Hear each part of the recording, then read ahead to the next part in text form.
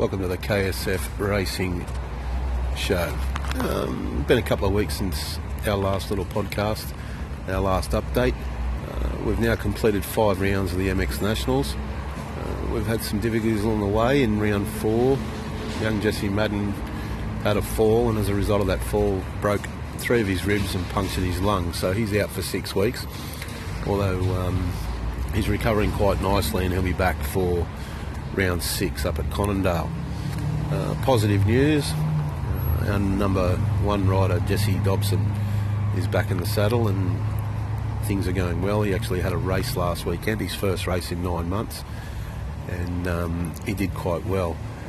He's racing again this week at the King of MX, and we'll see how he goes then, but he's due back for the MX Nationals round 6 at Conondale as well. In the meantime, we had Corey James from New South Wales filling in for Jesse Dobson, and in the last MX Nationals series over at Murray Bridge, South Australia.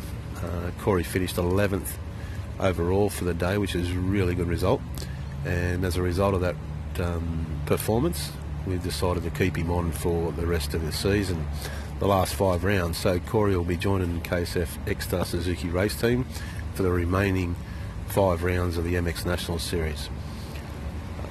Outside that, Kieran Hall's returned to racing, and Jordan Hill recently, last week, won the championship of the Arias Shell Series in Queensland. So our first championship has been won by young Jordan Hill, 20-year-old boy, and has done exceptionally well over the 5 rounds and taken out the championship. Congratulations, Jordan. So we're on a 4-week break now. That doesn't mean that we're not doing anything. The boys are out training, bikes are getting rebuilt, and we're looking forward to the next round of the MX National Series in Conondale. Until then, I'll provide another update shortly, but thanks for everyone for the support. Thanks to Suzuki and Pirelli and all our other sponsors, and I look forward to talking to you all again soon. Bye.